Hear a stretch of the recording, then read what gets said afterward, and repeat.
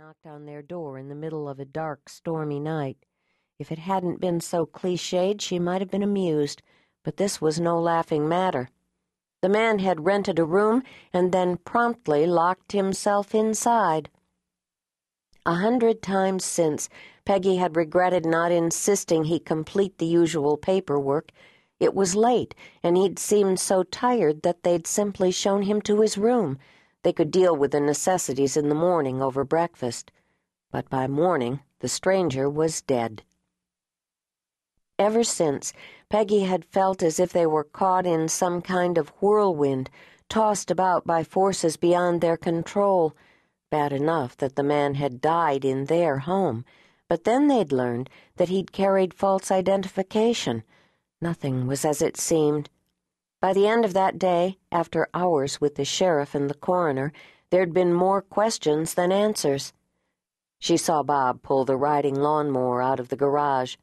At the sound of the engine, Peggy paused in watering her seedlings, one hand shading her eyes. Even after all these years of marriage, she never grew tired of their life together. They'd survived the bad times with their love intact, and their attraction, too. Bob was tall and had kept his shape, his sandy brown hair neatly trimmed. His arms were already tanned from exposure to the sun. He loved his workshop, and she was genuinely impressed by what he could do with a few pieces of oak or pine. She'd fallen in love with Bob Belden as a teenager, and she loved him still. Now, however, she was worried. She didn't want to think about the dead man, but it was unavoidable, especially after what they'd recently found out. Sheriff Davis had identified their mystery guest as Maxwell Russell. To say Bob was shocked would be putting it mildly. He'd been with Max in Vietnam. Dan Sherman, who was also dead, Bob, Max, and another man named Stuart Samuels had belonged to that squadron. They'd gotten lost in a Southeast Asian jungle with tragic results. Once the identity of the dead man was established, another shocking revelation had come to light. The sheriff, with the help of local private investigator Roy McAfee, had discovered that Max Russell's death was no accident. He'd been poisoned. The water bottle he'd carried with him had been laced with odorless, tasteless Rohypnol, commonly known as the date rape drug. The dose had been large enough to stop his heart. Maxwell Russell had gone to bed, tired from a long day of travel, and he never woke up. Bob rode past her on the lawnmower with a quick wave, and Peggy continued to water her garden, but a pang went through her. At this very moment, Bob could be in danger, but he seemed content to ignore any risk rather than admit her concerns were legitimate. As she set aside the hose, Peggy caught sight of Sheriff Davis's patrol car coming down Cranberry Point. She immediately felt the tension between her shoulder blades. She hoped he planned to talk some sense into Bob.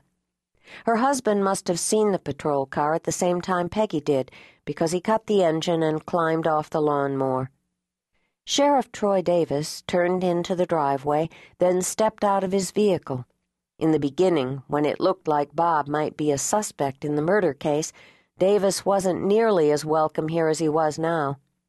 The sheriff, who was probably a little heavier than he should be, took a moment to hike up his pants and adjust his gun before heading across the lawn to meet Bob.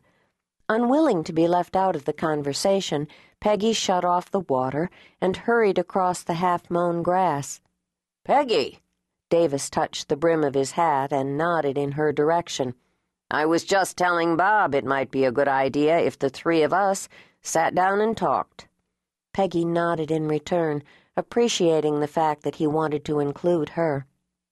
Bob led the way to the patio, and Peggy was grateful she'd taken time that morning to sweep it off. The three of them sat at the round pine table Bob had built several years earlier. He'd painted it a deep gray blue, a color that complemented the white siding. The striped umbrella was up, and the patio was awash in sunshine. "I thought I'd update you on my conversation with Hannah Russell." A couple of months earlier, after Max's identity had been uncovered, his daughter had asked to meet with Bob and Peggy. It had been an